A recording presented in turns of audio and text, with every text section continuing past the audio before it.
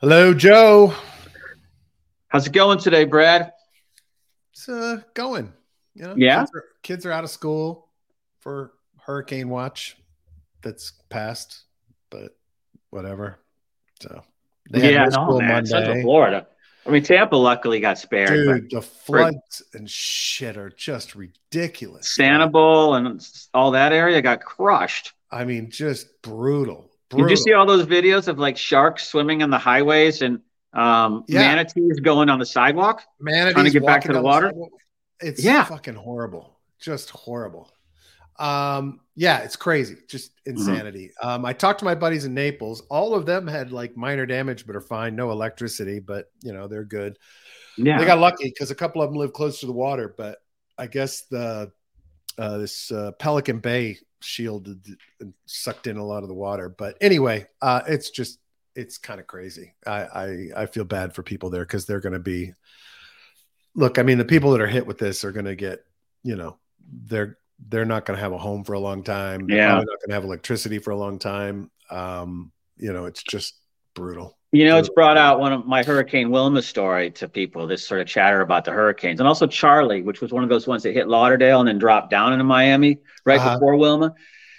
And I remember when Wilma was going on, and that was only like category 3, but it came from the west, if I remember.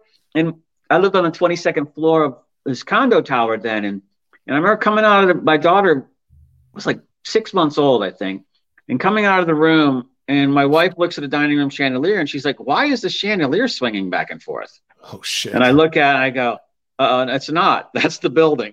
Oh God. So, man, you kind of sit there for a second and you're like, it's built on a slab. How old is this building?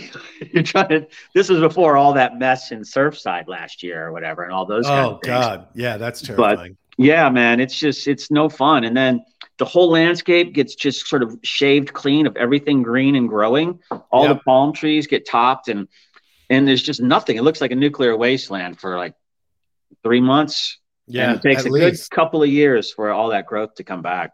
Yeah, and look, I mean, depending on you know, the number of houses destroyed, people will be without homes for a long time. It's brutal because there's not enough contractors, and then all the Yeah. scammy contractors will come in and screw people over and take their insurance checks and fuck them over, which happens every time. But anyway, um, the people I know are not dramatically impacted, but Good. there are people that will be, and that's So Chuck and all those guys are good. they're all good. Cool. Um, Bitcoin bouncing around again. Look, I mean, not much of change. We're just chopping sideways here. 1,300 for ETH and 19,000 for Bitcoin, and it's kind of boring. Yeah, well, look, it looks the UK situation looks to have pretty much at least stabilized for a while, and I saw like the Nikkei futures are off. I think there was pretty much. I think they got cratered last night too, or in their last session. U.S. and Europe were all off. Nasdaq getting pounded harder than the rest, but I look at Bitcoin and it's like off 0.75%. Right in line with say NYSE or something, and Right. and so I'm kind of like, and I didn't look at ETH today, so I don't know what's going on there. But I'm like, there is chatter. Like I saw a stable that Circle Dorsey deal. We'll talk about that later. But in there was some stable coin stuff, and I started thinking that, and it talked about Argentina and Turkey, that there was a lot of people buying dollar peg stable coins because of DXY appreciation and because the Turkish lira is just getting pounded, and Argentina's always got their problems with inflation. And I started thinking, is that right? Is that going on? And, so I think you're kind of, what I'm getting at is maybe we're starting to kind of finally transition into risk off Well, for BTC and say stables at least. Looks encouraging what I'm seeing well, so far. good, good. I'm glad to hear that. I posted this thread. I'll put it in the show notes. We don't have to go through it, but it's a oil and energy analyst basically claiming that we've hit peak oil, Yeah. and really interesting insights and thread. Things I have zero clue about energy and production and all of that, but this is pretty fascinating. I mean, he's basically making a bet that we've hit peak oil and we'll hit the downward slide after this. So It's interesting. So he's saying, I can't remember, the peak oil guys have been around. Well, that term's been around for a while. I always heard it in the context of Saudi Arabia, and that Yeah. so many of their oil fields are like, they're really having to pump a shitload of water in there, and to get the oil out, it's not easy to extract. Is that essentially that we've reached? Essentially. Well, it's not just Saudi Arabia; it's everywhere. Essentially, we've reached like the top level of the production that we can do, and from now on, our ability to get more out will it'll decrease, and there will be less and less oil available. Now, we're not out of oil, but and he says in the thing that since the 1920s, people have been making these peak oil predictions, but he goes through and makes a pretty strong case that in this case that we actually probably have, because there's not much more to get. So now he doesn't include in that natural gas and other oil related products, but does say that he thinks for oil's perspective it's the hit the peak. Remember we were talking about that Hertz EV thing, the electric chargers yesterday, and how BP is the one rolling out the electric vehicle charger system, a big British Petroleum, I think is what BP stands for. And so I wonder if this kind of, I'm sure these guys, the big oil companies, I'm sure they got teams of MBAs and economists and strategists trying to figure out when's the right time to shift capital into renewables and trying to transition into the other energy products. Since this is higher margin or low margin oil extraction versus the easy stuff, coming out, if you got to do any work, it's just pure oil, margins are high. This is probably going to economically incentivize those big oil companies to start moving more resources to start shifting, to be able to capture higher margin returns in new energy products. So this is great. Totally agree. From my perspective. I think so as well. And the interesting thing is for the first time in history, solar energy is the cheapest form of energy in the United States right now. So, that's because of government incentives and all the research and development work that's gone into it. But look, things are shifting, and I think we're going to see more of that. I didn't see that coming that fast. The solar stuff, because there was always, I remember when there was a big solar initiative in DC, and I want to say maybe 2010 or something like that, or 2012. And, I'm like, I always thought, God, this is way too expensive. But then, my buddy who just built a new house in DC, he put a $30,000 rig on top of his roof. And I don't remember, it generates a huge amount of megawatts of stuff. Right. And he's selling it back to the power company. Yeah. And you can basically straight line expense the whole 30 grand plus installation through tax credits and things like that. And then you got revenue coming in from your panels in the form of no power bill, but a check back. And I think you get another $5,000 credit per year from, what are they called? Pepco, I think is the power company there, to incentivize you further. So to me, that just drives the change. Yeah, it's those amazing. Kinds of things. Nicholas says Saudi is producing at capacity now. And he said, I should have sold my oil and gas according to Joe's crypto profit taking schedule. So. It applies everywhere, whether you're on the craps table, the equities market, the bond market, anything with investing and returns. I just have learned that you got to take profits. Absolutely. And in our Reddit, we're starting to get a few posts. Shizzy posted up his top 10s. Let me see where was Shizzy's here. Let me get Shizzy's up. Sean said anything that's not a shit coin on CoinMarketCap, which is basically anything except Monero and Bitcoin. That's what I was going to say. His list was going to be Bitcoin, and then maybe 3 little Bitcoin DeFi plays. There you go. Shizzy's list, Matic, BizDev is amazing. Yeah. Totally agree with that. Atom, interoperability. Yep. Yeah, I'm becoming more and more of a fan there. Lido, leveraged ETH play because they're core. They have, of course, I think Lido I saw the other days and Coinbase combined are 41% of all ETH staking. Wow. Curve as the best DAO and consistent production. I agree. Yearn, Andre, interesting. Is that Andre? Is he still actively involved? Yeah. I don't Grande, right? Yeah. I don't know if he's still actively involved or not, but maybe he is. Spirit version 2 is awesome. It absolutely is awesome. Phantom, super fast chain, I enjoy. Helium, peer-to-peer internet. FTT, Sam Bankman, and Aptos, which I thought was interesting because he's calling it the next cycle's Solana. So Shizzy, I like these picks. Your bottom 3 are a little borderline for me, but I think Helium has huge potential as a business. Sam Bankman, I mean, it's kind of hard to argue with it. Joe, you had them in a list as well. Is this his long list or his blue chip list? He put it under the shill your favorite projects in DeFi. Oh, that's cool. So I think he's calling these his favorite projects, not necessarily his investment. So his top 10. Yeah. Yep. And Aptos, I really find interesting. I don't know enough about it. Well, I think that's the guys that came out of Facebook that were working on Facebook's chain. Oh, so the Facebook's meta thing. Yeah. James Strickland says, I don't think Andre is active anymore with Urn. Developed it, but launched and left to the community, I believe. Yeah, I don't think he's building any more strategies that he used to, because afterwards he was building strategies for it, and I'm not sure he is anymore. And right now I'm just not that big a fan of Andre. So after the way he treated Phantom, so although I have a little bit of I have learned that he's actually still occasionally active in the Phantom Foundation. Oh, good. Yeah. That's good to know.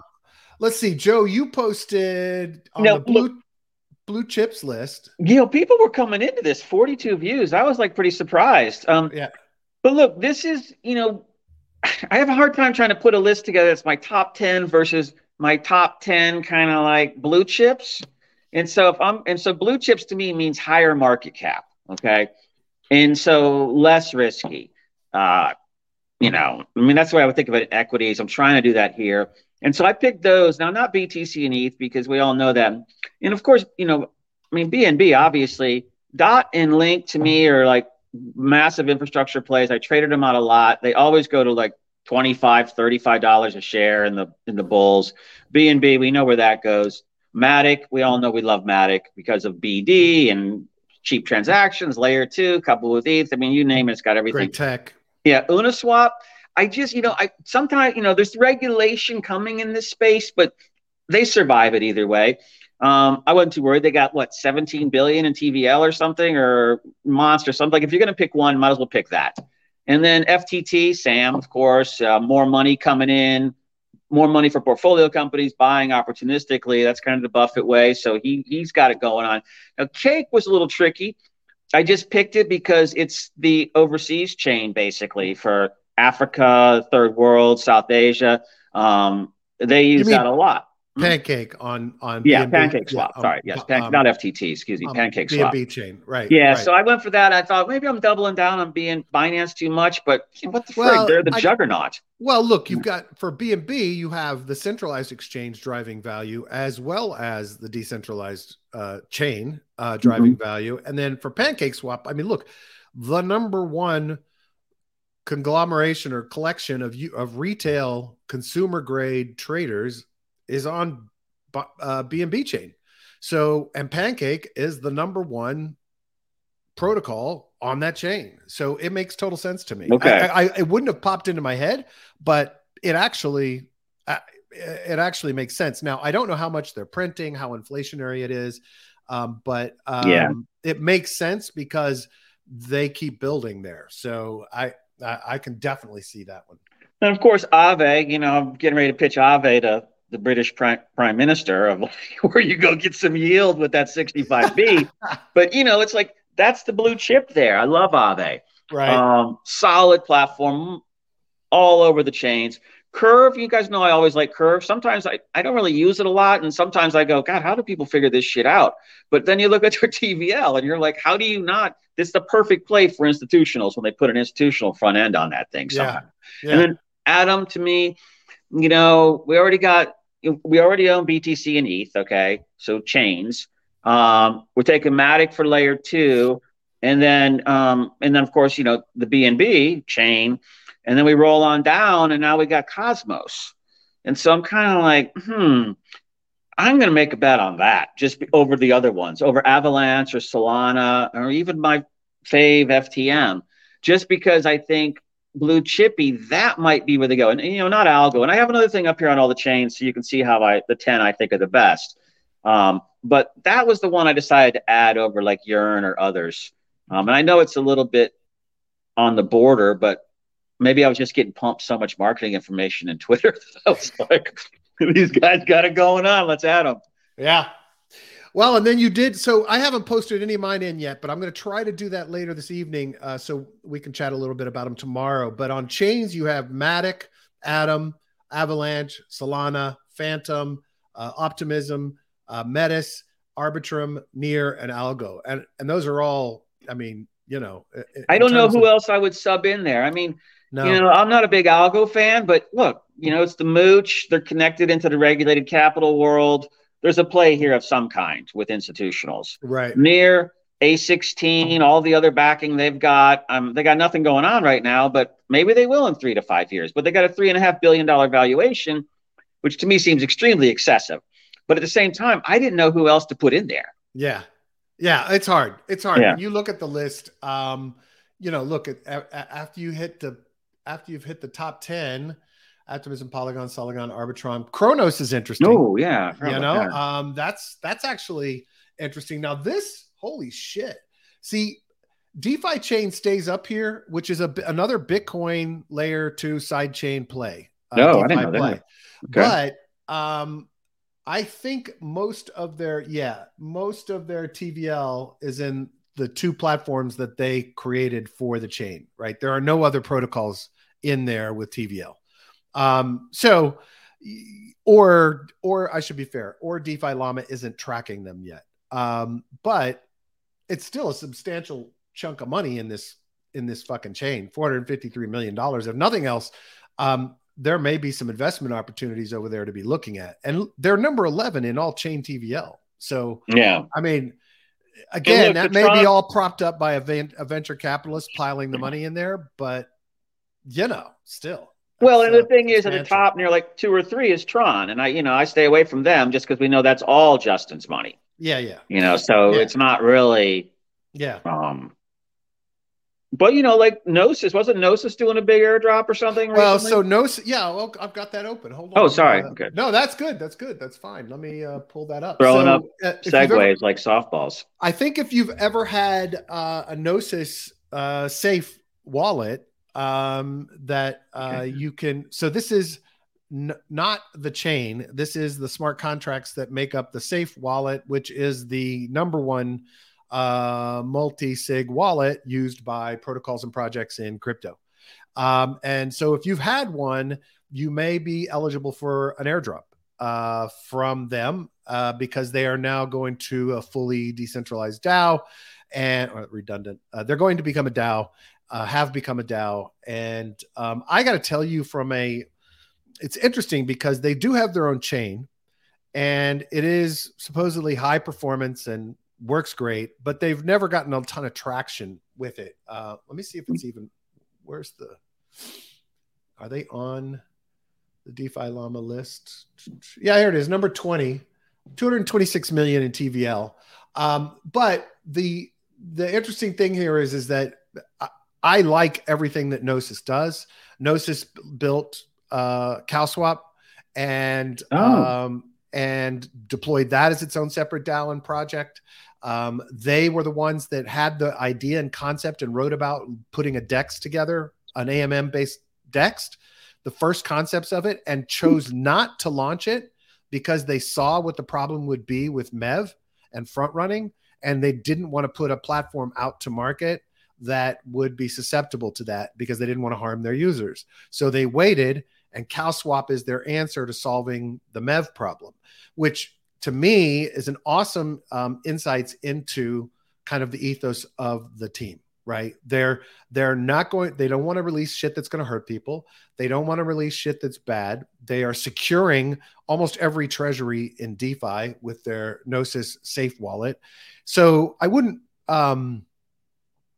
keep an eye on Gnosis chain, right? I think here's what's interesting though. when you have the number one wallet of every treasury and relationships with every major protocol in DeFi, why haven't you been able to get them to move to your chain? Now, maybe Gnosis, I don't even know if Gnosis chain is EVM compatible, but it's interesting to me that they have not been able to secure more volume and more protocols coming onto the chain. But if you had a safe wallet at any point, you were thinking about setting up a DAO or whatever, and you did need transactions, you may be eligible for this airdrop. One of the things to know is that important info, the safe token is initially non-transferable, meaning it cannot be traded. This functionality can be unlocked by the DAO in the future, though. So they're trying to make sure that the token doesn't get dumped out of the gate. So you may have a ton of their safe token sitting in your wallet, but you can't get to it. I mean, you can't do anything with it until the DAO votes to allow trading. So they can basically unlock on a vesting schedule if they want everybody. Yeah, and that's what I think would be smart, right? That is smart. Yeah, let's do the vesting schedule. Let's not have a massive dump on people. And again, it speaks to the fact that this is not a cash grab play. Nothing this group does is that style. They're very oriented to a better ecosystem, and they create awesome projects. So Niblet says, wonder why Crow doesn't get more love. Fiat on-ramp, fiat charge card, centralized exchange, real world incentives like free Spotify and a token. That's a lot of utility. Yeah. There's a lot there. And it's funny because I don't give it nearly the same respect or attention, I should say, not respect, that I give BNB chain, but they have been building there, and they've obviously built this, look, the activity on this chain, they're number 9. There's 876 million in TVL, and there are 81 protocols on the chain. So I think this might deserve a closer look. There's another one I think too. We ought to start looking more at Cronus and looking more at Kava, number 15. No, I haven't ever looked at Kava. That's the one I only learned about it because of Sept chain. Because I'm looking at protocols and I'm like, oh shit, there's another kind of DEXy play over here, and it's Kava. It's like 50 times bigger. So I'm like, maybe that's the one to look at. But they got something going on. They're on Cosmos. But yeah, let's start digging more into both of those. Yeah, definitely agree. Definitely agree. The CFTC decided to serve the Ooki DAO by posting in an online discussion forum. So if you were involved in Ooki DAO, you need to consult an attorney, because if the judge upholds this method of serving, then in, I think it was 24 days, they can get a default judgment against all of the members who voted in governance, and you're screwed. So, I would highly recommend getting an attorney. Gabriel, again, I always forget. He's general counsel at Delphi Digital. I have much respect for him. I follow him. He's in my crypto legal list. He's basically saying, look, if you need help finding outside counsel and you want to reach out, even anonymous, these folks are going to be happy to help you. So I'll put this link in the show notes. But you can't just ignore this shit. Now, if you think you're completely anonymized, go for it. But I would still talk to an attorney. I don't look, there's so much body of law about how you have, just look at that, like Texas Attorney General a couple days, what's his name, Paxton or something? Yeah, he was like fleeing his property in a truck with his wife to avoid being served on one of those various lawsuit things he's involved in. And so they can't get him until he's physically served. I just don't see how this holds up on appeals. Because this is just ridiculous. So that means we can go down to the Starbucks, put a note on the wall that says, hey, I'm serving everybody who uses Apple Pay in here. Yeah. It's like, it's ridiculous. And it's just like, look, if you like you were just talking about the guy fleeing, somebody comes to your door to serve you, but nobody answers the fucking door. You haven't been served legally. Right. So how the hell can be posting in a forum I mean, it's bad enough that we're serving people via wallet messages, which also is not legit in my mind. But the idea that you can just post in an open forum and claim that everyone has been served is just stupid when you look at the way we do it in the physical world. In the physical world, you have to be given the document. There is no way around that. And so to claim that you were served when you weren't actually physically given the document is just stupid. Well, it's like you can't serve via, go some legacy tech by fax. You can't serve via email unless you rep and warranty in some process with your lawyers that you'll accept that or the lawyers will accept it. But in the initial summons or service, doesn't fly. You got to get them personally. And so there are very specific reasons for that, of which I do not know. But, it's in law. So to me, it's another thing. We'll sort it out in court. But, I just don't see how it goes through the whole appeals cycle that way.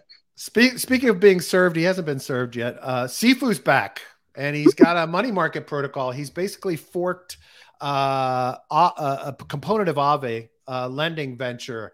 What does it say? Scroll up one. Yep. What is a few DeFi players? Oh, irrepressible. I thought they said irresponsible. I'm like, what?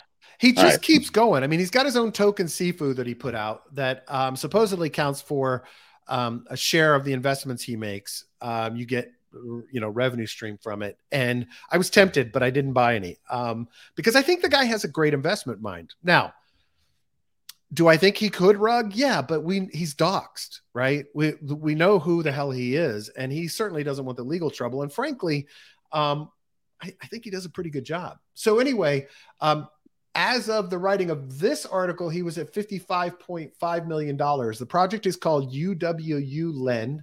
He forked from Aave, but he did make some changes on it. He said he's changed the tokenomics and reward structure, added long tail collaterals, and will be implementing vaults as collateral as well. And he's accepting collateral not available on other lending protocols. So basically, he's creating this lending protocol that will take other collateral for lending that you wouldn't find on the big blue chips, right? So higher risk, but it's interesting. So they're going to be borrowing against yield-bearing vaults. So if you're people that have money in a vault and you got derivative tokens, you can be able to borrow against them. You know what we should do? We should hook up Sifu with Liz Truss. That's good. That's good. Solve that problem, lickety split, man.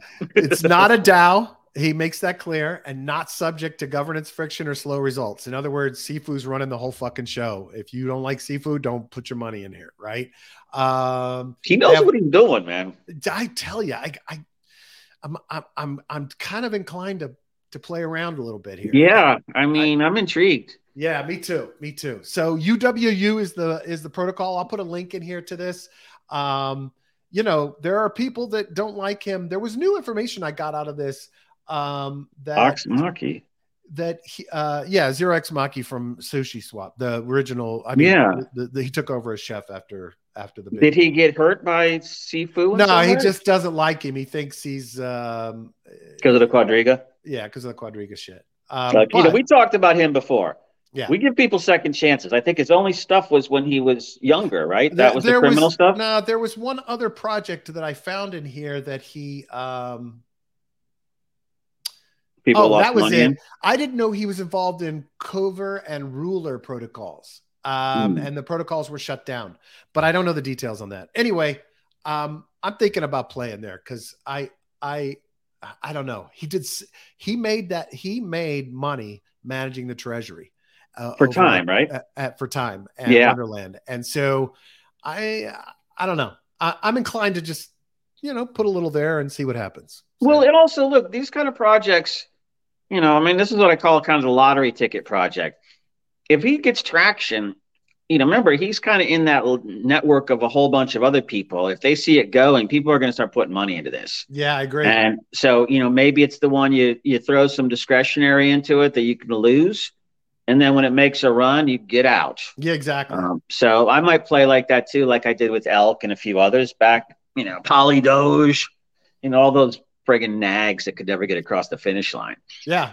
16 million token supply, 25% pre-sale vested, 6 months cliff, 25% team vested, 50% community emission drops. Emissions can be slowed, sped up, or directed to the LP if market conditions permit.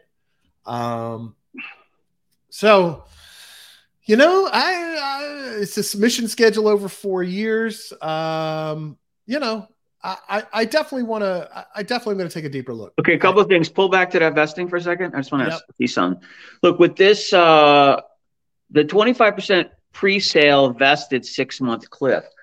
The one question I would have there is, at the end of that cliff, does it then go monthly for a couple of years, or is it just a full cliff? Well, you can see in the table, Oh, like the pink here, that's the investor's schedule. okay. So it looks like 24 months is the biggest, the month to month. Yeah. Cool. Yeah, there you go. So good. 2 years is when the biggest chunk hits. And that's true pick. for all players. Team, investors, and community are all getting increased. Now, the community has a bigger increase at the end of 4 years in terms of what gets emitted. But yeah, you're right. It's a 6 cliff and then another year and a half of monthly. Yep. A good call there, Brad. Yeah. So, look, I'm inclined to give this a shot. So what is it going to do? Is it's it just like another little mini Aave, like a Geist or something like that? Yeah, it's a lending protocol, but it seems like he's focused on higher risk lending collateral and just being a lending protocol. And look, he has experience with the what's the lending protocol? What's Danielle's lending protocol? Now I'm drawing a blank. Anyway, Danielle has a landing protocol in that whole group of Wonderland and everything else, and it's done very well. And so Sifu was involved with that. And so, they have experience with building out these protocols. So look, it could be a total wash, could be a total mess, could be a total collapse, have cascading liquidations, all that good shit. But at the end of the day, I for some reason I want to put money in here. Okay, so let's have another category on the Reddit called like lottery picks. Oh, I like that. Because moonshots to me is something where we don't have any controversy. Yeah, that's good. This is a little bit on the edge. We'll call this one lottery picks. So we'll have a list of 10 lottery picks, and we'll start adding people like that to it. That's perfect. Yeah, I'm going to have fun with that list. That's good. All right. Hey, this whole stand proposal for reversible Ethereum, we talked about it last week. Reversible Ethereum transactions divides the crypto community. I don't know who the fuck is for this because, frankly, it's just lunatic level. Now, I can see, banks implementing this as their token for their exchanges and use with retail customers, and that's fine. I don't give a shit if that's what they want to use. But at the end of the day, this is like so fraught with danger at so many levels. With the fact that these tokens could have been transferred 3 times and get recalled, that there's just all kinds of bad shit tied into this, and it's just not the way to do it. But our man 0x Fubar does an awesome job in this piece. I'm going to put the link in the show notes, saying why this is stupid. And essentially, it's just a bad idea. And that finality is such a critical component of everything we do in crypto. Knowing that things are not reversible, that's the whole key, right? So 45 million Americans can't get a credit score? No, because they haven't been banked. They haven't done anything. Wow. Yeah. Hey, what are you on the previous article that you had up? I just wanted to that second line below the headline on the previous article. I would really be curious. Can Ethereum ward off hacks and exploits without compromising on its commitment to decentralization? No. I'm curious what Sean thinks of that statement. Yeah, no. Yeah, that's what Niblitz is saying. A mutable blockchain. And this is just stupid shit. I get why they're trying to solve the problem, but this is not the way to solve the problem. It's just bad news. And he says the best solution is escrow. If you're concerned about getting what you are paying for, whatever it is you're putting money into, then use an escrow service. Yeah. That's the solution, right?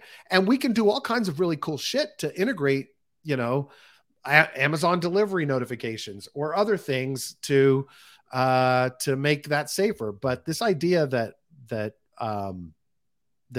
you're going to have reversible token types on the system is just bad. So anyway, read Fubar's piece. It's really well done. On another note, I retweeted this tweet from him, and I basically said, I think that Fubar is actually not one person. It's a collective of at least 3 people, because I don't know where the fuck this guy sleeps. I don't know when he eats. Yeah, he's constantly in there. Because he is constantly producing, constantly building. On Canto, he built Forte Swap. He's constantly writing long articles. He's constantly contributing to other projects. And now, yesterday, he comes out with a system to protect users from taking airdrops. especially in the NFT space, right? Because there is this problem when you Mhm. get an airdrop that you are giving control over or access to your wallet. And that's how they've cleaned out some of these NFT hacks have happened, is because they post a fake airdrop, you connect your wallet, you give it permissions, and then they clean out your wallet, right? Well, everyone says, well, just create a new wallet for the airdrops. Well, the problem is a lot of these airdrops require you to prove that you own a Yep. Bored Ape, or that you've done this or done that and have transacted in this way. So you can't create a new wallet because you've got to use the old wallet in order to do it. So he and a group of folks, it wasn't just him, have actually created a system called Delegate Cash that I just saw this today about 20 minutes before the show. So I haven't taken a deep dive into the details, but it allows you to prove your transaction history and ownership and connectivity of a cold wallet versus a hot wallet without exposing what's in the existing wallet. So that's amazing. Yeah, they've created a way to do that, make it so you can connect. There's actually, I think, an EIP proposed, and I think it was approved to make this happen. So thank you, Fubar. You're always out there working to make the space better, and this sounds like a really great project. I'll take a deeper look at it, try to understand it better, but just wanted to get it out there because if you're out there thinking about clicking that link to take an airdrop, and you're not sure if it's legit or not, this will be a solution to that. So that is so cool. Yeah. I mean, I was always, on OpenSea, you go into that hidden folder and you see all these NFTs that people have just sent you. Yeah. And I could see how people go in and click on that stuff. Yeah, of course. And interact. Of course. Yeah. Well, but, and the way they get people is they go into the Discord, they hack a Discord, and then they have admin rights, and then they post, hey, new airdrop from Bored Apes, right? And people go, oh, fuck, cool, something else. It'll be worth a lot of money. They click it, they give wallet permissions, and everything's gone. Out of their wallet. Yeah. Yeah. So anyway, it's, what did he call it? He calls it metaverse Russian roulette. So, you're sitting there trying to decide whether you want to click that link or not. And I think it applies to regular token airdrops as well. But anyway, they have come up with a solution, and they're, I believe it's available now. Okay, let's see. Hold on. What are they doing? After Delegate Cash, the user connect cold wallet, Delegate Cash, use Delegate hot wallet. Hot wallet claims airdrop, but no rug. Cold wallet never touches sketchy site. There you go. It's fucking awesome, man. Yeah. Cold wallet never touches sketchy site. Yep. I mean, that's just friggin' beautiful. Yeah, it's awesome. It's awesome. It's really smart. And it's a problem, so I'm glad they've come up with a solution. Did this just come out like an hour ago, you said, or 20 minutes? No. Last night, I think he put this out. Yeah, let me see. Yeah, 16 hours ago. Okay. So, well, that's one to put in. Now, that one I wouldn't put lottery pick.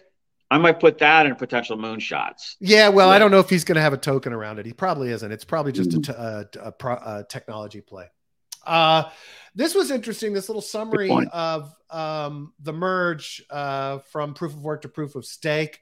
There were a couple of things in here, highlights from Metrics DAO. Here's where I found the Lido Finance and Coinbase together now validating more than 41% of all new blocks. Is Lido Finance a U.S. registered corporation? Do you know? Like Coinbase? Do not know. Because remember that argument about the node geolocation? That's what I was kind of driving. Yeah. Well, okay. And that's probably where that number is coming from, those two companies, because they are the largest stakers in the world. Metrics DAO staking rewards, a high APY could drive mainstream adoption was the idea. The expectation was 7 to 8%. So far, post-merge, the largest providers, Lido, Coinbase, Kraken, and Binance, are earning 5 to 5.5%. It's still higher than pre-merge, but it's not what people were hoping for, expecting. That, though, could change over time. But look, 5 to 5.5. Here's what I keep reminding people: if you're staking ETH, you're getting more ETH. But when you're in the middle of a down market at $1,300 per ETH, if you truly believe that ETH can be worth $10,000, $20,000, flip Bitcoin, whatever you believe about the protocol, then staking ETH and earning 5% more annually and compounding it is an awesome way to make money in the long term if you believe that ETH will do great. So from my perspective, this is a smart strategy, right? One of the things I'm working on right now is trying to set up our mean reversion bots to buy ETH, and when a trade doesn't close into the take profit level you want, automate it, posting into liquid staking, right? So take it off the exchange, put it into liquid staking. It's like, okay, so it creates almost a no lose trading strategy, right? You're taking profits on your quick trades using the mean reversion indicator, but when the price bleeds out because ETH is still going down, you take that dip and you take the ETH you bought and you go stake it, and you earn 5 to 5.5%. And on the upswing of ETH, it pays off, right? So anyway, while you talk, I'm just trying to figure out what you're earning on ETH on Aave. I was just trying to see if they're okay. Here's some. Wait, what is this? Borrow APY, borrowed supply APY. Yeah, the stuff on Aave is pretty much 2% and lower, except for UST. Yeah. 8.44.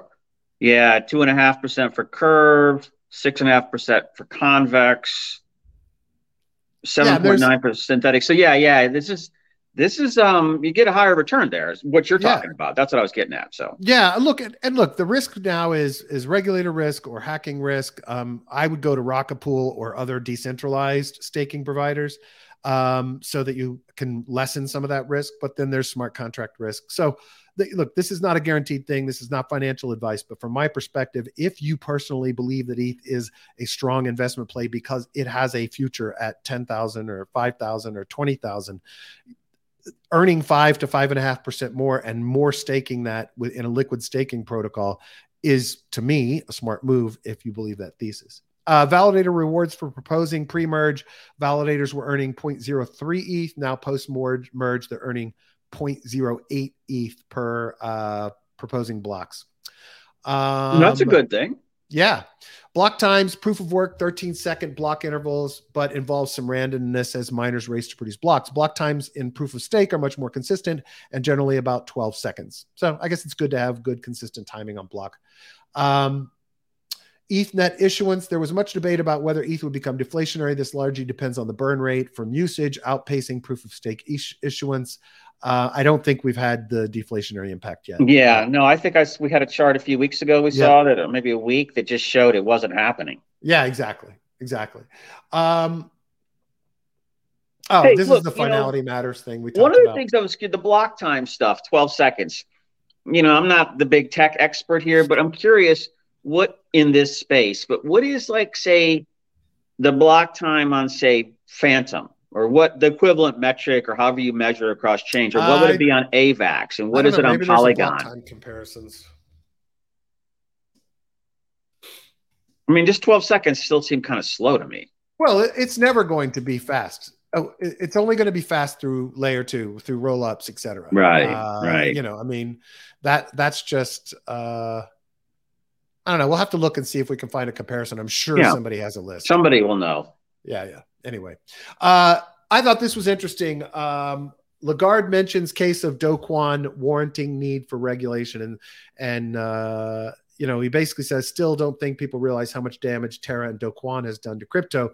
My reply was, yes, absolutely, they've done damage, but there was worse damage, and the worst damage was that the cascading impact of this, because of all the people that blindly followed what Do Kwon was doing, especially the big players, the Celsius, the Voyager, etc. The institutional investors, exactly. They know better. They knew better. They knew exactly what this fucking thing was, and that it would have been bad enough what Do Kwon did, and it would have harmed retail investors and the cultists that believed in him, but it could have been much less impactful on the entire space and this down market we're in had the big guys not also gone along for the stupidity.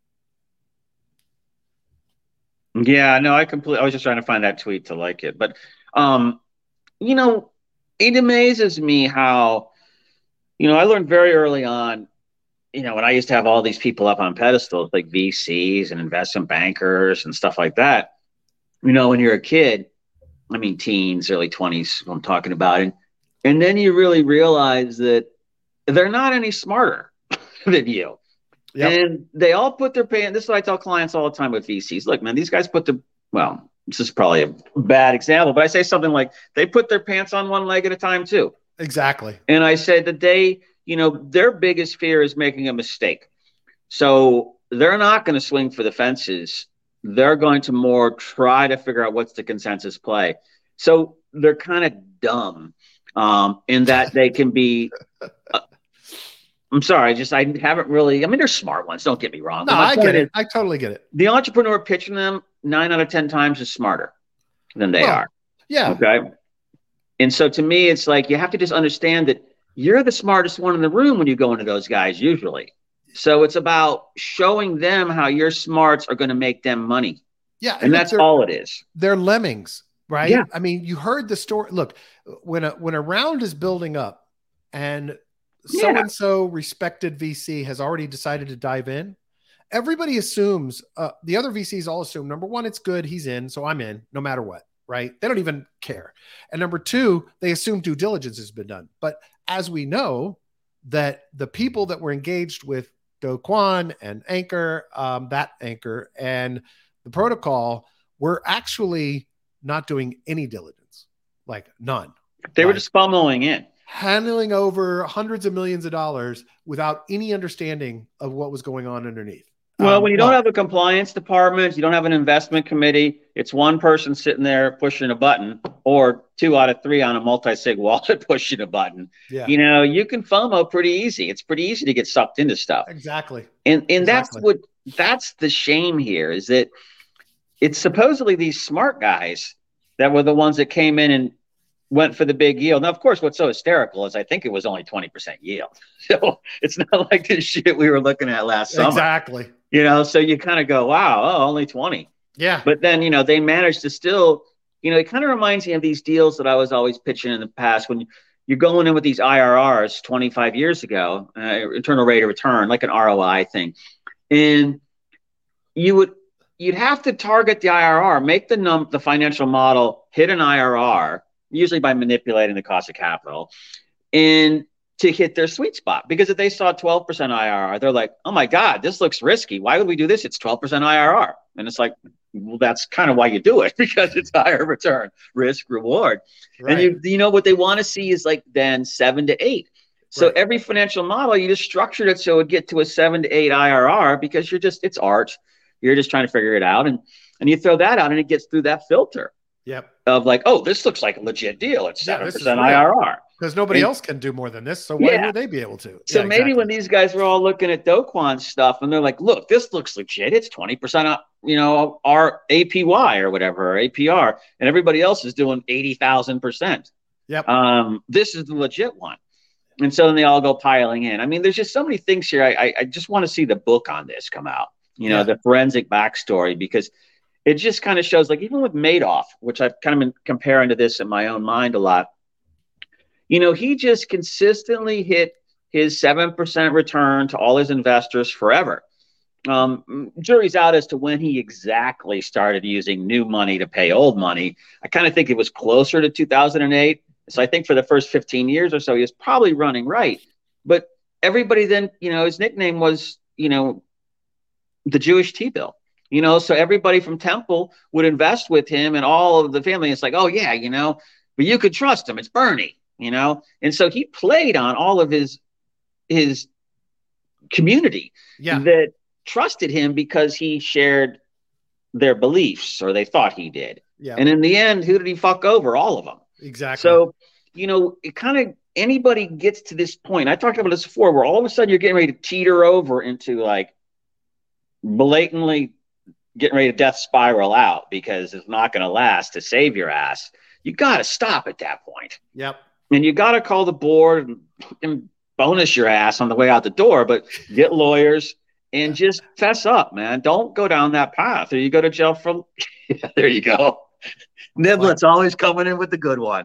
He's hilarious, dude. Man, I love it. Niblet says it's like Madoff running Lehman. Yeah. So interestingly enough, yesterday we were talking about Chainlink the other day. Interestingly enough, yesterday I interviewed a project called Teller. And I had never heard of Teller before, but Teller is a competitor to Chainlink, and they are a decentralized Oracle system. So it's a system of people who are reporters and checkers or auditors of data, And it is a totally decentralized system of people supplying the data that developers need for their oracles in systems. And anybody can come in and request any kind of data they want. They put up money to stake it. Reporters put up money to provide the data. If their data is found to be wrong by people that are spot checking, then they lose their staked money. Entire system of staking tokens. It's really fascinating. So number one, that episode's coming out next Tuesday. But this was really fascinating. In doing my research with them, I discovered that they started doing this experiment where they posted like the boring ass developer and marketing calls that they're doing. So this is one of them just talking through where they are on the status of particular development tasks and projects. Oh, cool. But the other one was really fascinating because I wanted to be on this call. It was a conference room meeting, but they were sitting there, a bunch of devs trying to decide how to properly market their protocol because they have been building this since 2019. And they are like so under the radar. Liquidity uses them as their oracles, really? And a couple of other projects, but they haven't really hit massive adoption yet. And so they were having this entire conversation about how to brand it, how to market it, how to get to market. I so wanted to jump in on the conversation. I wasn't watching it live, so I couldn't. But I think this is a really fascinating experience to kind of open the door to every discussion that you're having about your project and building and marketing. They are completely decentralizing it. They're radically decentralizing. So they're releasing and locking up the code. Nobody can touch it again. Really fascinating project. Check out Teller and then go to their YouTube channel and check out these videos because they're just kind of interesting to me that they're having these just open, kind of mundane and interesting conversations at the same time that usually don't happen out in the open. So anyway, I'm just putting it out right now for you. I tagged you guys, so I just tweeted it out. You posted this one, Joe. Which one is that? If your currency was rapidly depreciating, what would you buy to protect your purchasing power? The answer for euro, I think you did this one. Euro and pound holders has overwhelmingly been Bitcoin. Oh no, I think I did this one. No, this is noticeable because we see the same trend in previous crises in 2020 and 2021. Yeah, so this is a thread about the fact that Europeans are piling in to buy Bitcoin right now. And seeing it as a haven. I'm sure gold as well, but well, it feeds on that same theme of the stable coins in Turkey and Argentina, and right. People are buying them as a hedge against currency devaluation. Don't forget, dollar's up 16% this year. So if you basically made 16% on your money, your cash holdings right now, right? You got some purchasing power. So they're going there. So I see this. I saw the other one with Dorsey's Circle article. And then I've heard about it in other areas too. And I'm kind of starting to see that people are starting to look at it like, where else am I going to go? Yeah, exactly.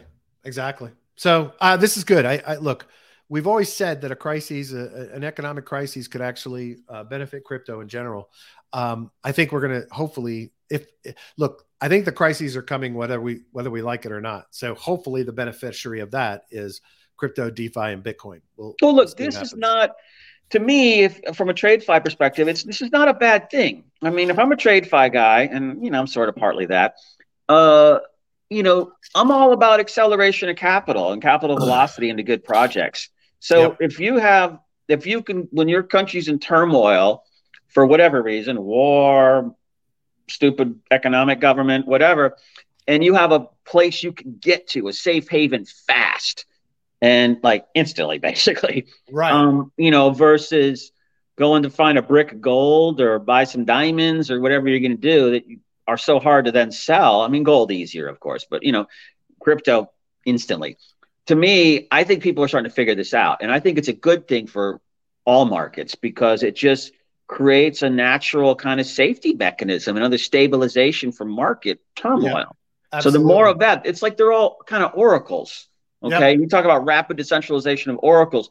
We want like decentralization of safe havens, all over the place, dispersed, so that your capital isn't at risk other than for your own making a stupid decision. Yep, it's not going to get eroded because of your government making a stupid decision. Yeah.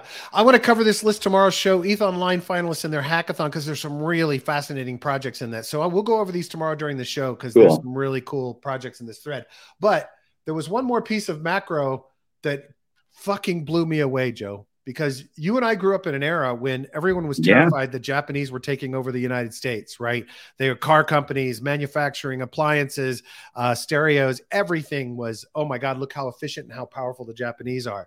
In 1999, more than half of the world's most valuable companies, 89, more than half the world's most valuable companies were Japanese. Today, none of the top 20, top 10 are Japanese companies. Okay, I got a joke. I got to tell a joke.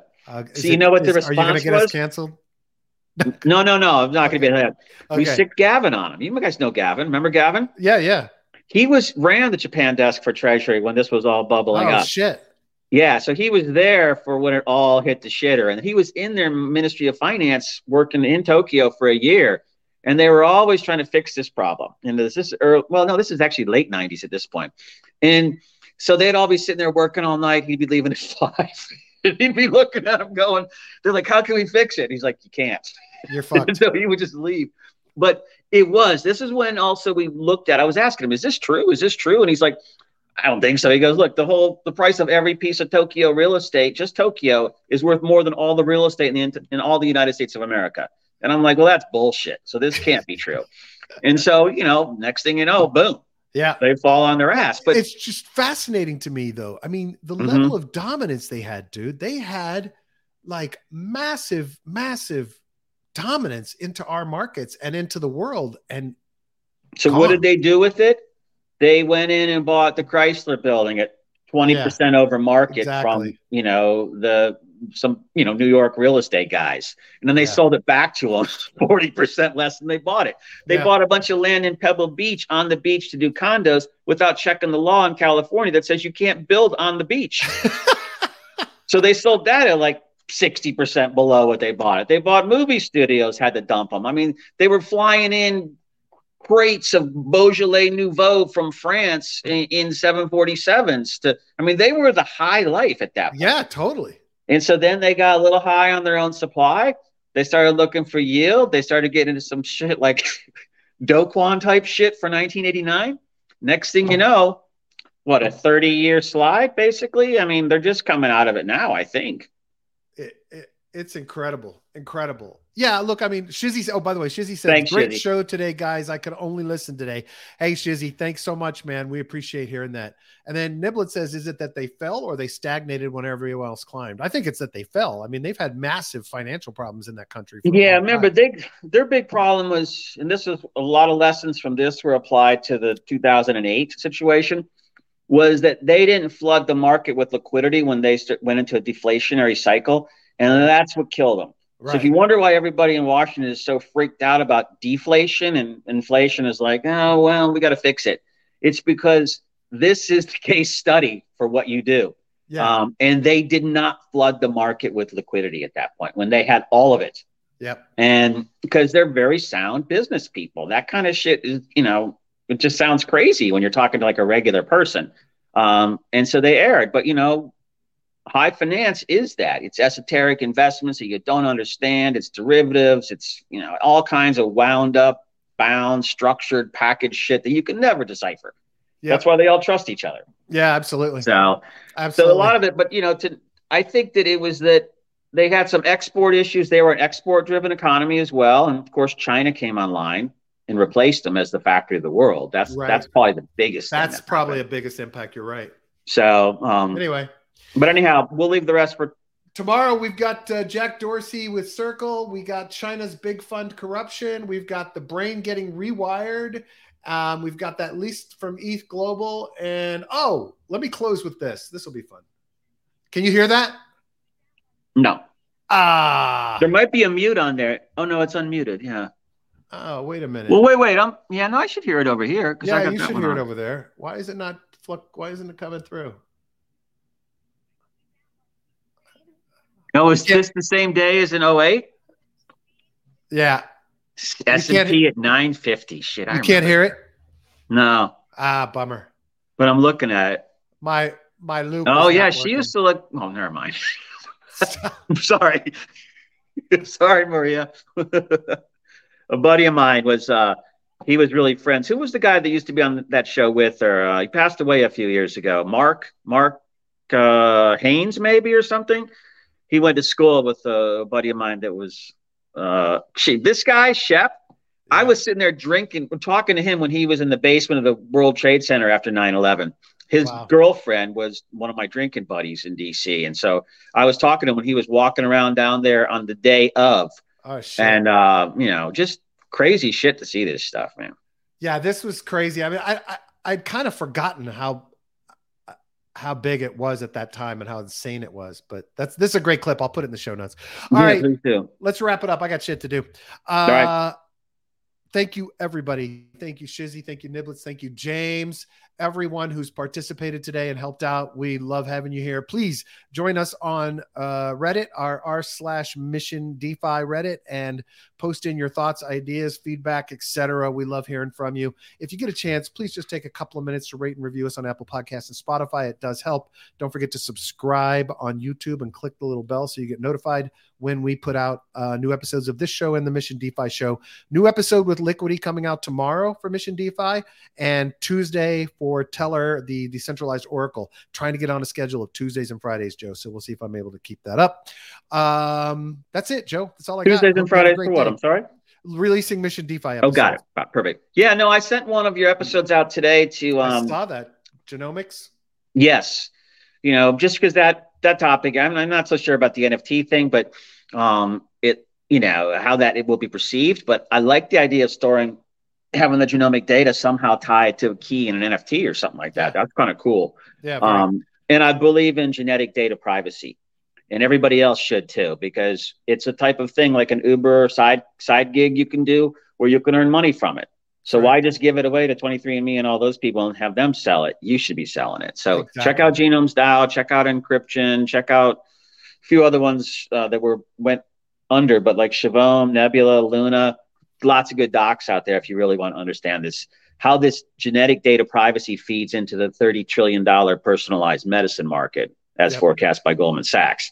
Yep. So it's key. It's data, and it's going to be used for health, and it needs to be in our individual hands. Love it. Say goodbye, Thank Joe. you. Bye. You're supposed to say